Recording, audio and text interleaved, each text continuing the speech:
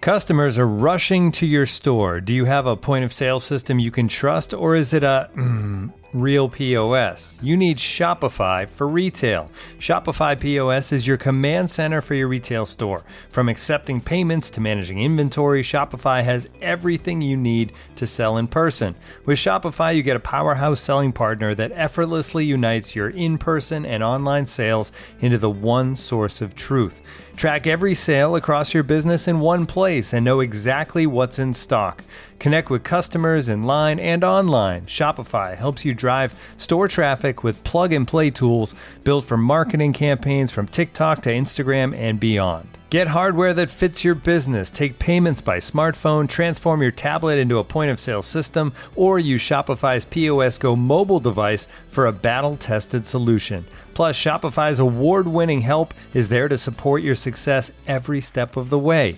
Do retail right with Shopify. Sign up for a $1 per month trial period at shopify.com/theathletic, all lowercase. Go to shopify.com/theathletic to take your retail business to the next level today. Shopify.com/theathletic.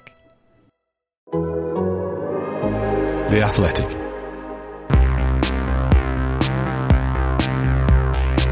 Starcast, the German football pod, brought to you by The Athletic.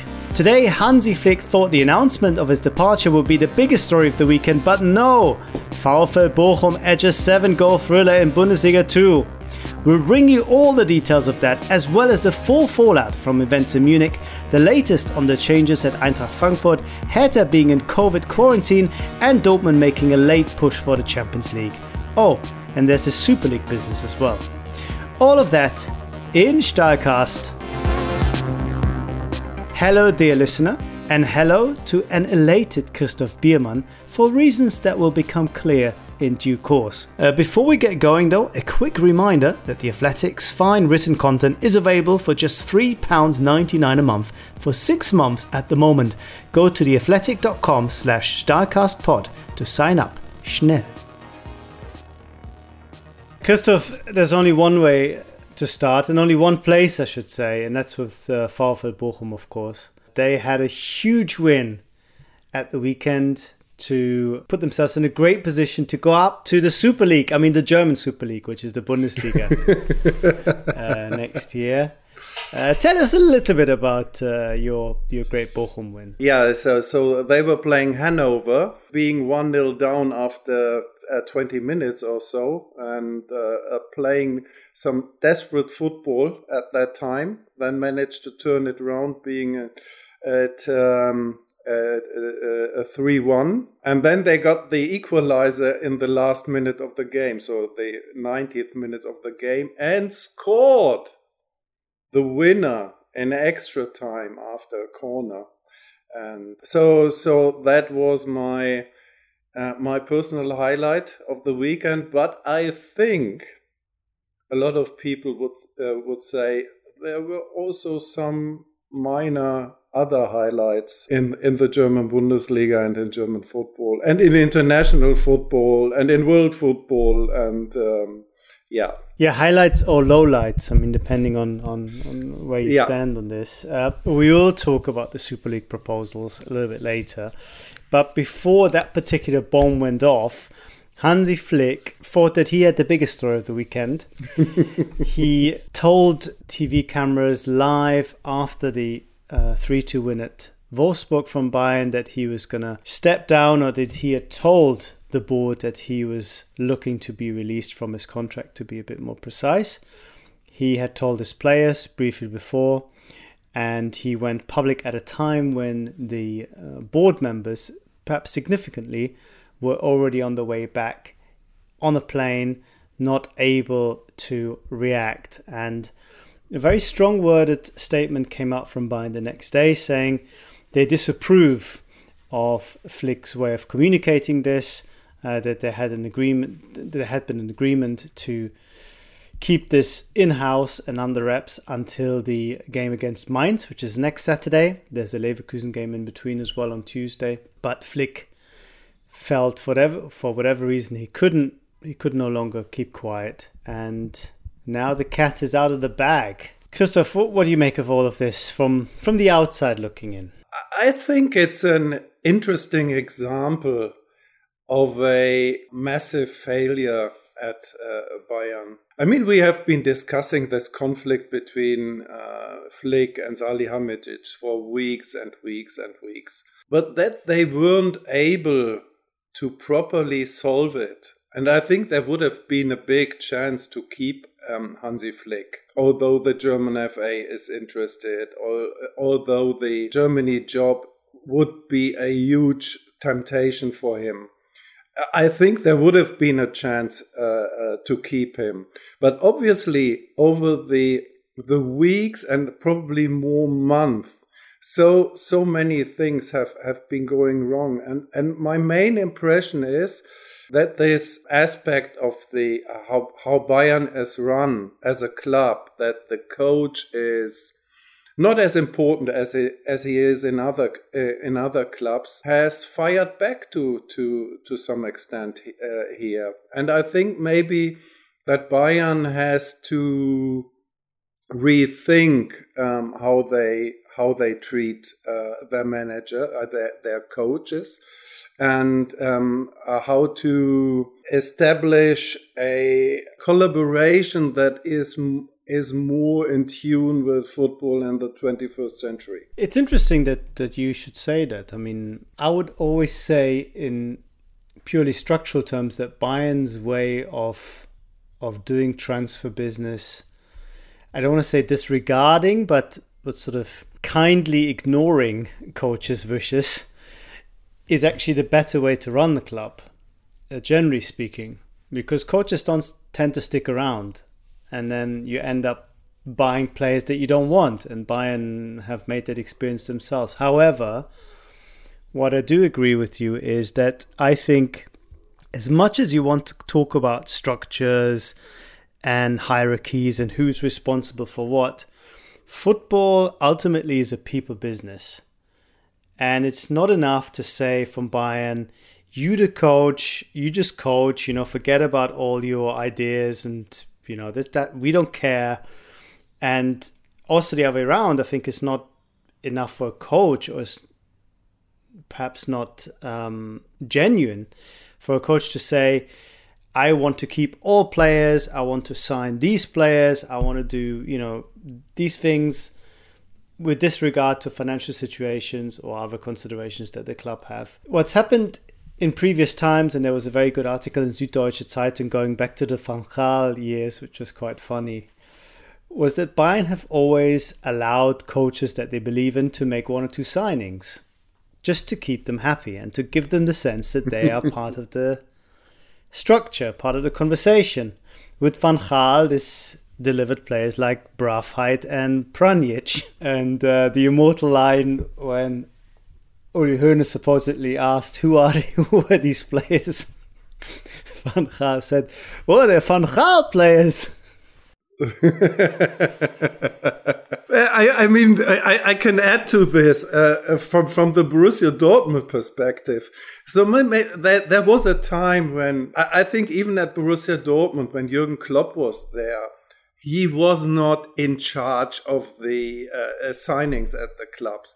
And there were also Jürgen Klopp players like Julian Schieber or Oliver Kirch and others. And yeah, it's right. It's right that coaches shouldn't be fully in charge of the transfer dealings of the club, because that's absurd, because most of their energy has been taken by their team, they actually team preparation of matches, man management, and so on and so on. But I think you have to establish a conversation about transfers and a mutual trust that makes it possible that things are working smoothly. And I think we could go in an extended discussion how good the transfer dealings of Hasan Salihamidzic were.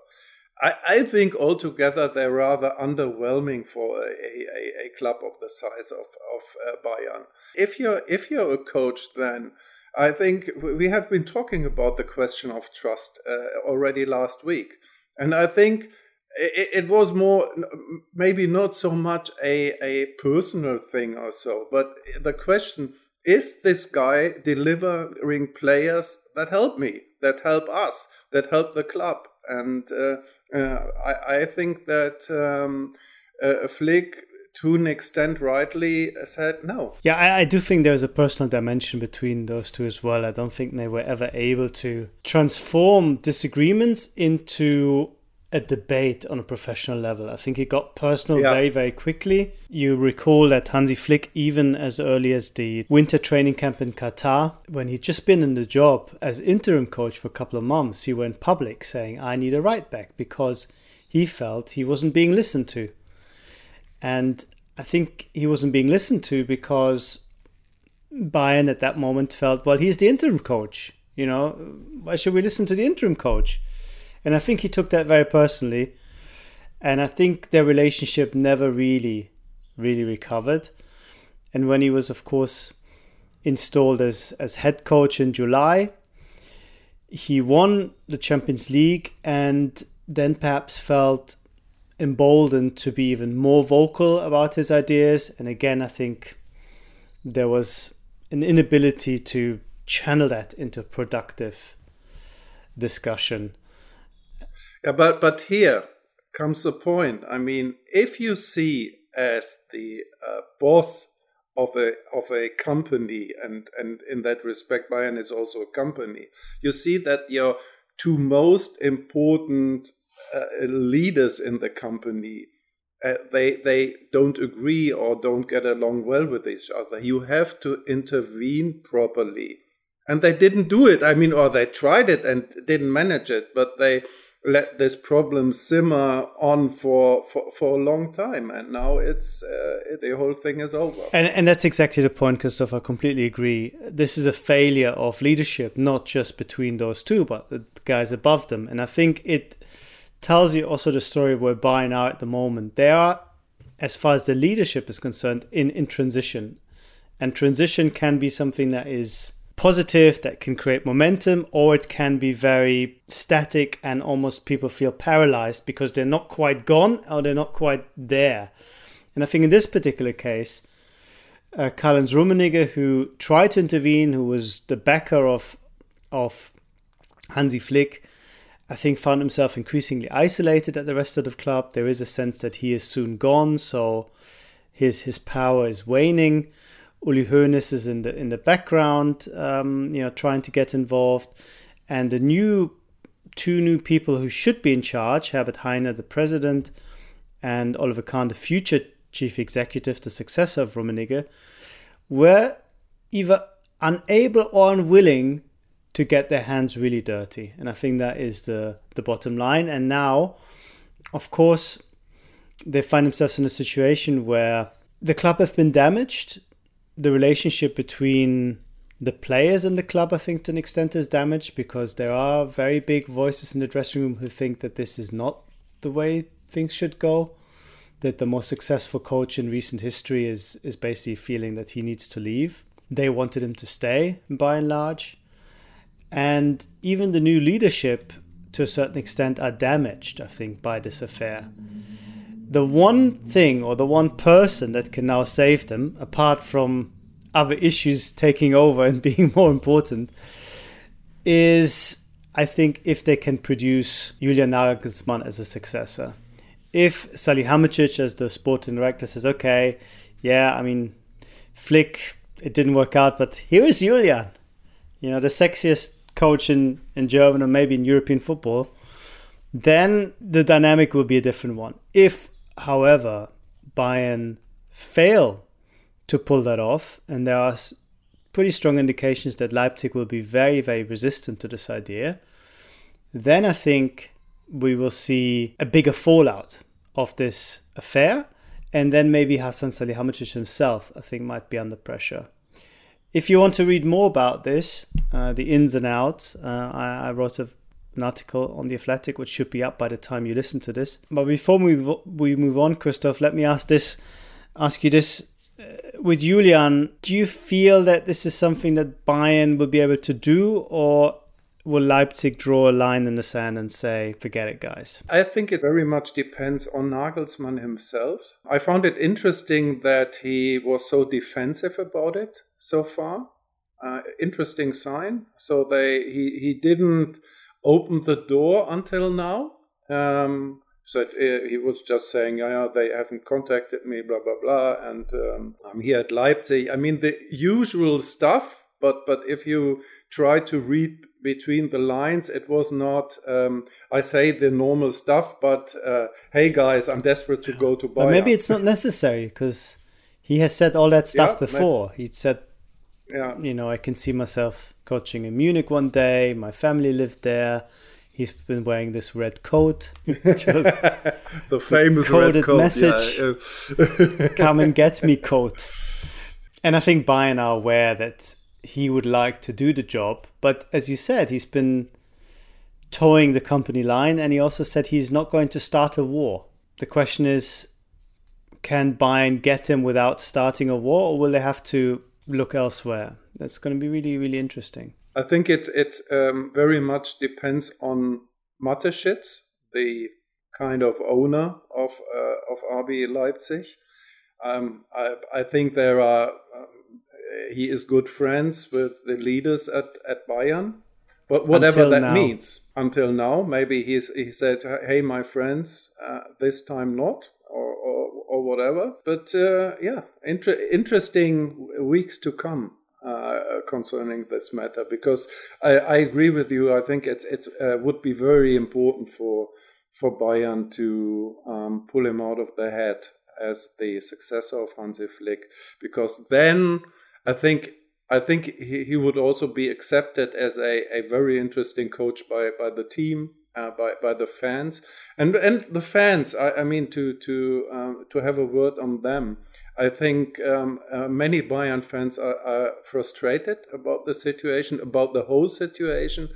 And I think also because most of the Bayern supporters think that Hansi Flick in a way personalized the idea of the Bayern family, of somebody who is deeply a Bayern man, who is, and he is not Louis van Gaal or Pep Guardiola who were in a way above the club. He gives the impression to be very much the club, and I think a lot of supporters feel that, and so I think these days there is a lot of frustration about the whole affair. Well, absolutely, and before we do actually move on, one thing that was interesting was that because of his way of communicating this by himself and the board closing ranks against it, I wonder if perhaps perception will just change a little bit, because he, in that moment at least, didn't reveal himself as a company man. He probably felt he had to come clean at that point and clear his conscience. He was allowed, or he was able to do so, because Bayern won, as we said. Leipzig only drew the night before, which leaves Bayern 7 points clear, and I think that was probably the moment where Flick felt it's safe to do now without jeopardizing Bayern's title chances. And of course, with 5 games to go, it's going to be very difficult for them to throw this away. However, the race for the top 4 is hotting up a little bit. Wolfsburg, of course, lost, as we mentioned, but more importantly, Frankfurt were also beaten quite heavily in the sort of game that has been kind of symptomatic of the league this year. So I need to just take a second to get this right. So Gladbach's future coach was beaten by Borussia Dortmund's future coach. And Dortmund were the winners in a way, of course, because they also won against Bremen quite convincingly. And now the difference between Dortmund and Frankfurt is just 4 points, and Wolfsburg, it's 5. So Dortmund sensing that the door back into the Champions League might still be a little bit open. Let's talk Frankfurt, because it feels like 100 years ago, but Adi Hütter was actually confirmed as leaving at the end of the season to Gladbach, we had Freddy Bobic also being confirmed as the new Hertha sporting director after Frankfurt allowed him to rescind his contract. So the two big personalities in Frankfurt in recent years are leaving. And Frankfurt tried to sign somebody else, or at least had talks with somebody in Ralf Rangnick, which also sort of blew up, and lots of recriminations of who was at fault and who said what. So first of all, Frankfurt, do you sense, Christoph, that with all this going on, they could actually run out of steam a little bit? Yeah, I do. We were wondering last week what might be the idea of Adi Hütter to leave Frankfurt on their way to the Champions League to Gladbach, surely not in the Champions League, only probably in the Europa League or Conference League or whatever next season. And what I've heard, what Hütter was feeling, he had the impression with Bruno Hübner, the team manager, and especially Freddy Bobic leaving, that the whole situation wouldn't be as good for him as it was until now. Or until then. And he is a man, he's very clear as a coach, but he also needs a certain atmosphere to properly work. So that, for example, was one of the reasons why he left RB Salzburg, because he had the impression that he was too much controlled in the way how to play football by Ralf Rangnick there, and also with hearing who the guys that could replace Freddy Bobic could be, he wasn't convinced that he would like to work with them. I mean, Ralf Rangnick again was one of the candidates. Maybe he was shocked to hear that. So that was his thinking behind it, and he had the feeling that he would find a better, for him, more suitable, better atmosphere to work at Mönchengladbach. And I think now there at Frankfurt is a kind of emotional or void or vacuum with, as you said, Bobic leaving, Bruno Hübner going into retirement, Adi Hütter leaving. So everybody now is a bit in limbo. The players, for example, who will be my new boss? If my contract runs out, who will I have to talk to, or my agents have to talk to, and so on. Maybe it was just one of these days. There's 4-0 defeat at Mönchengladbach, but there is a feeling creeping in that, as you say, Frankfurt might get out of steam on the last days of the season. There's another possible explanation, or perhaps it's another aspect of the explanation, to think that maybe Hütter is aware that the team is going to be significantly worse next year. Luka Jovic is likely to go back. I don't think Frankfurt are in a position to extend a loan or even buy him. That's probably impossible. Andre Silva has been scoring all these goals. Whether it's a release clause or some kind of agreement, there is a strong suggestion that he can leave for a certain amount of money that is probably going to be pretty affordable, even in COVID times. And there is at least a suggestion also that Kostic, who's made very little secret that he wants to also eventually move on, will have one opportunity or one way or another to get that release as well. So maybe Hütter realized that, having overperformed now in the second out of 3 years there, it's going to be very, very difficult to keep this up, even in the Champions League, even with the money. If Eintracht Frankfurt's financial situation is perhaps not quite as rosy as it looks from the outside, all sorts of difficulties, and maybe a fresh start at Gladbach is the right way forward. So it's going to be really interesting. Looking for an assist with your credit card but can't get a hold of anyone? Luckily, with 24/7 US-based live customer service from Discover, everyone has the option to talk to a real person anytime, day or night. Yep, you heard it right. You can talk to a real human in customer service anytime. Sounds like a real game changer, if you ask me. Make the right call and get the service you deserve with Discover. Limitations apply. See terms at discover.com/creditcard. This episode is brought to you by Michelob Ultra, the official beer sponsor of the NBA. Want to get closer to the game than ever before?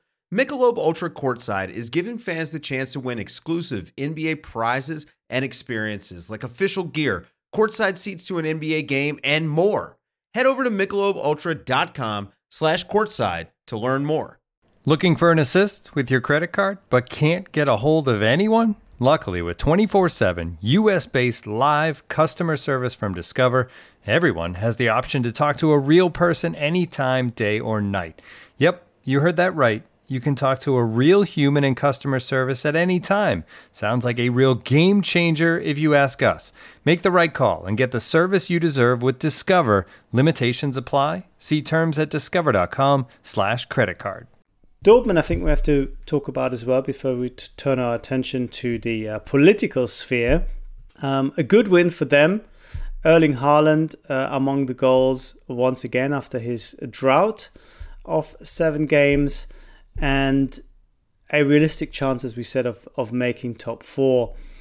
How do you evaluate their season, Christoph, especially in relation to the Champions League performances against City, which I think certainly the first leg, but even bits of the second leg, kind of surprised us in a positive sense? I think it has given them a big boost because they saw what they are able to do on the pitch.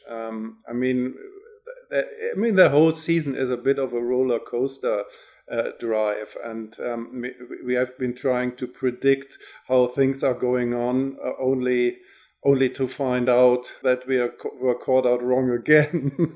but now I think with the where you can see the end of the season, I think they might be able to concentrate for the last 5 matches and keep the level of performance that they were showing in the last 2 weeks. And again, yes, Manchester City was the superior team, obviously, but Borussia Dortmund gave them a lot of headaches and gave them a lot to obstacles to overcome. And I was really, really impressed how they did it, how they were also by Terzic, how he managed it tactic wise. So that was also a performance, I think, that helped him to be seen as one of the top young coaches in Germany, one of the next top young coaches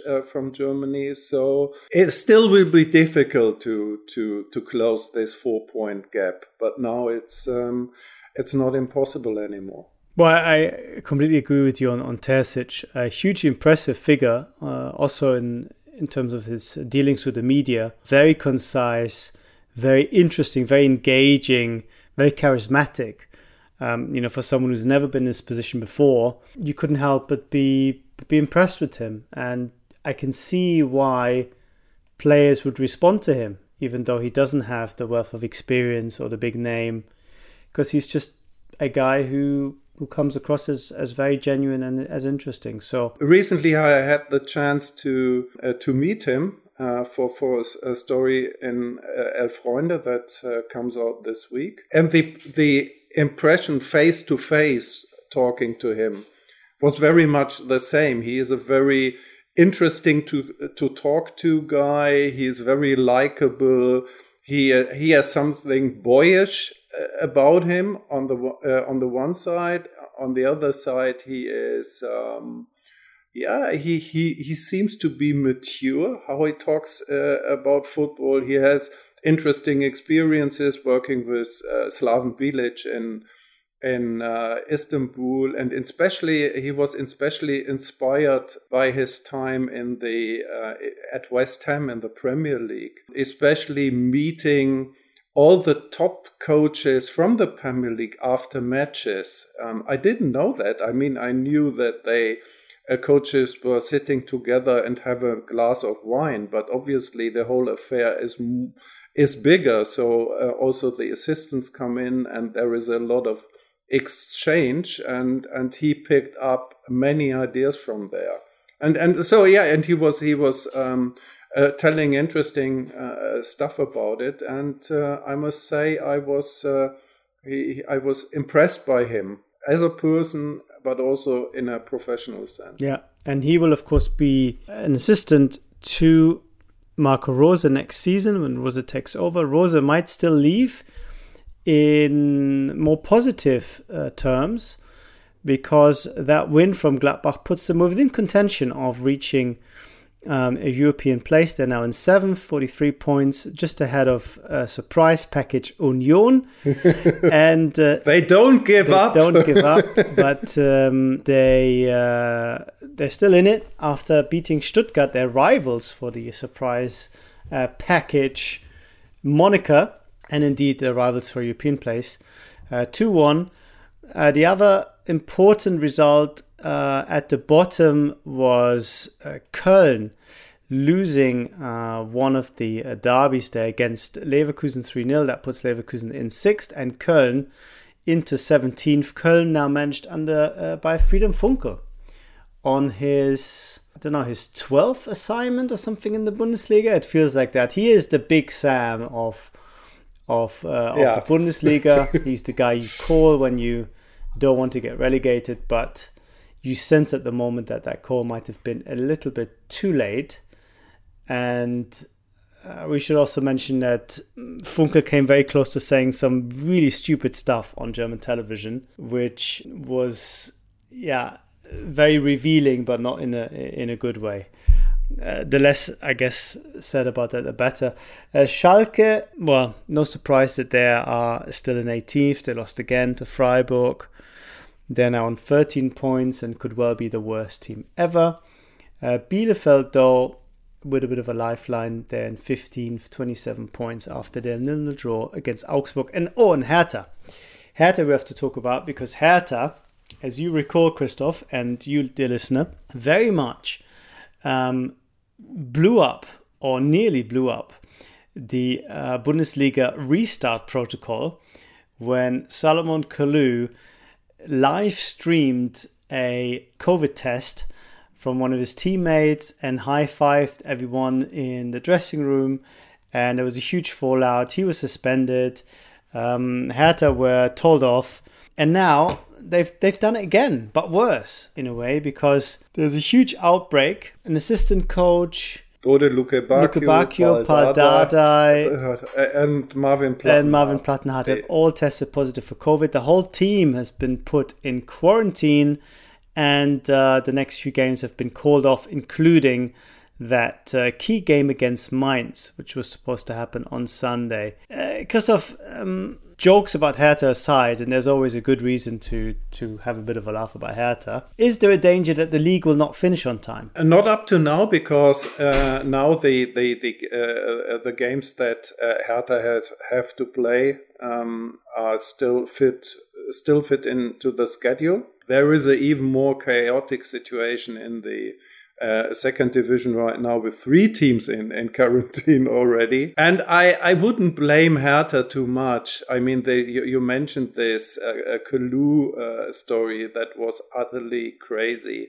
But this, what happened, I think it's very unfortunate, because in a way it can happen to everybody, to every team, because I mean the numbers are rising still in Germany. If you have kids and you it can happen. So maybe the Bundesliga would be well advised, what they have been thinking about, to maybe towards the end of the season to go into some kind of quarantine bubble. Not to miss the end of the season with some matches remaining or whatever, because after the end of the season, already 5 minutes later, the European Championship is going to start. So there is not much room to navigate. But for Hertha, I mean, it's a terrible situation, actually. I mean, I've always held up the flag of the "In PAL we trust," and they too good to go down and blah blah blah, and they have the opponents still to play where they can get the points. But if you have to do this in a what we call a constant Englische Woche, so with 3 games in a week, it is diminishing your chances. I mean, not terribly, but it's diminishing them. And as we all know, it's a very narrow situation. So things are now really serious for Hertha. Really serious. There's also a danger, of course, of the integrity of the competition being affected if some teams are playing at different times than others late on in the season when you might know what result might work for you.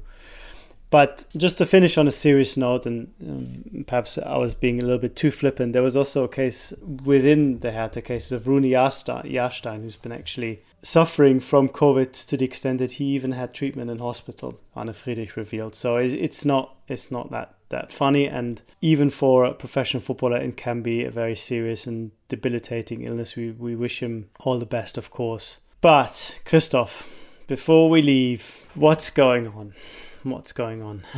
I never thought I'd see this day. I always thought this was going to be the nuclear button that would never be pushed, but it was pushed late on Sunday night. 12 big clubs, or clubs who want to feel as if they're big clubs, joined a new Super League, the Super League, and have voiced their intention to effectively break away from international organized club football by UEFA and do it themselves in a system that will keep open 5 out of the 15 places to other clubs that might or might not qualify, but basically blows up European football and maybe domestic football as we know it. Now, the German clubs have so far stood idly by. We haven't heard anything from Bayern or Dortmund, to the 2 clubs we believe have been in discussion. Will that change? Will the Bundesliga hold together? Or will that line break, and will the 2 big guys from Bayern and Dortmund say, you know what, we don't like it, but it's not something that we can miss out on? May I ask you something back? Because I am wondering if that what you call the nuclear bottom is, or hitting the nuclear bottom, is what they have been for 25 years now. In different fashion, in different versions, every time they want something from UEFA, if they want something from the other clubs, this time a new format of the Champions League that has been criticized already by a lot of fans and the public and so on, and now say, in a way, okay, we do this and to have something to bargain for. So, okay, we step back from this, then you accept this next Champions League reform. What I don't know. That was my first thought. Maybe it's wrong. I think this is different, and this is worse, because this is no longer just their finger hovering above the button and say, I will press this, I will press this, don't make me do this, don't make me do this. They've actually done it. They've done it, and they've taken concrete steps, legal steps, to try and prevent UEFA and FIFA from going against them. You know, there's a structure in place. Florentino Perez is the new chairman. I'm sure there's some kind of broadcasting deal in place. There's certainly the financing that's in place. So this is a lot more concrete than saying we will do this. And the irony is that the new Champions League reform had really been agreed. I mean, there were still some points open to debate about how the money would be distributed and the exact access list, but it basically had gone through. So there was no need to go all the way just to force through a reform that UEFA believed was a decent enough compromise. This goes much further. And it's a case of brinkmanship, because the clubs believe that ultimately what they can provide is such a compelling product that whatever FIFA, UEFA and the domestic league say, they will not be able to stop them. I'm not so sure. And of course, the German clubs are key here, because if they resist and Germany as a market, as a TV market, does not come into play for this new Super League, then there would be a serious blow. I spoke to someone from fairly high up from a German club last night, and they couldn't believe what those 12 breakaway clubs had done. They thought that there was no chance that this was going to work, and they didn't understand why they wanted to push it this far. So back to that initial question, Christoph, do you think that Bayern and Dortmund, because of the way that they're structured and because of their concern for the Bundesliga on the whole, will hold steady in their reluctance to join? Because they haven't said no, they just haven't said yes yet. I think there's a difference. Yeah.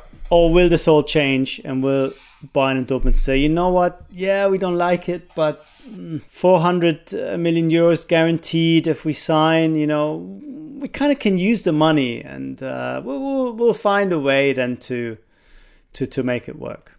I think the opposition in Germany towards this kind of stuff is stronger than in other big European football league or country. I mean that we have discussed here the specialties of German football with having this 50+1, how complicated and illogical it is to a certain extent here and there. My feeling is that the Bayern and Borussia Dortmund would make themselves kind of outlaws of German football when they do this. And I think it would be, I mean, especially at Borussia Dortmund, fans would hate it if they would do it. And that would also, I mean, they clubs also think of their brand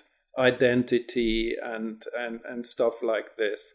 And I think that would harm the brand of Borussia Dortmund and Bayern. But maybe there is so much on the table for them that they think, maybe we find a way around it, and people still like us, although we're in there.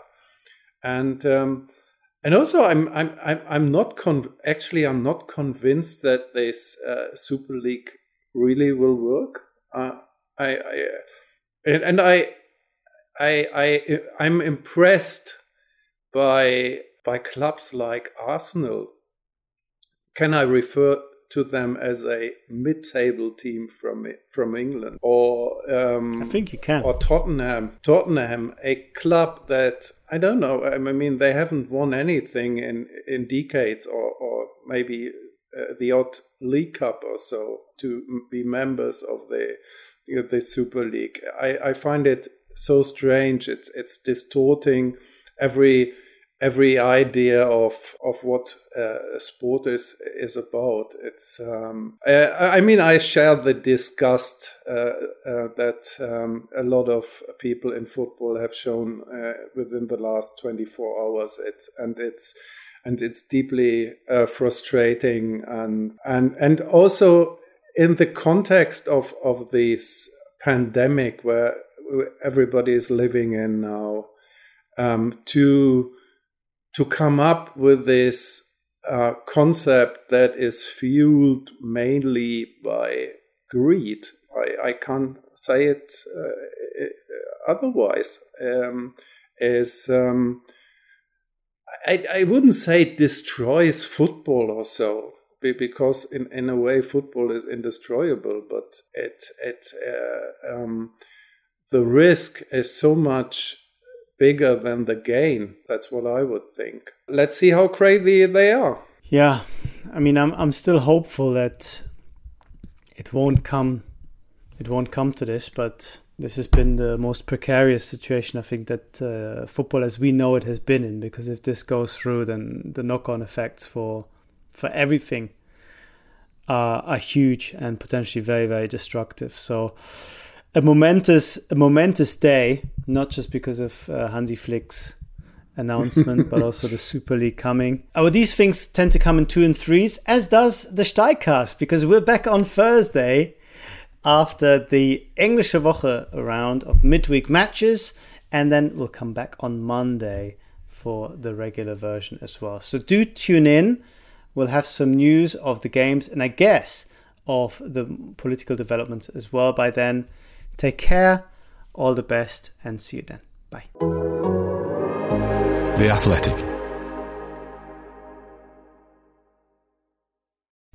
As you've probably heard by now, we've teamed up with BetMGM this season. We'll be using BetMGM lines to make all of our picks, and we'll have special offers for our listeners each week. If you haven't signed up for BetMGM yet, use bonus code The Athletic, and you'll get a 1-year subscription to The Athletic, plus up to a $1,500 first bet offer on your first wager with BetMGM. Here's how it works.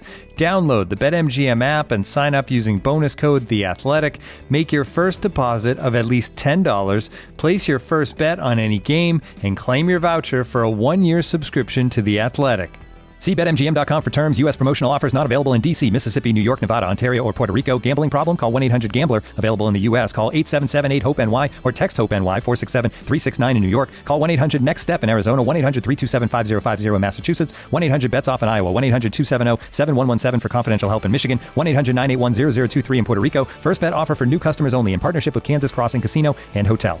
Don't forget, if you haven't signed up for BetMGM yet, use bonus code The Athletic, and you'll get a 1-year subscription to The Athletic, plus up to a $1,500 first bet offer on your first wager.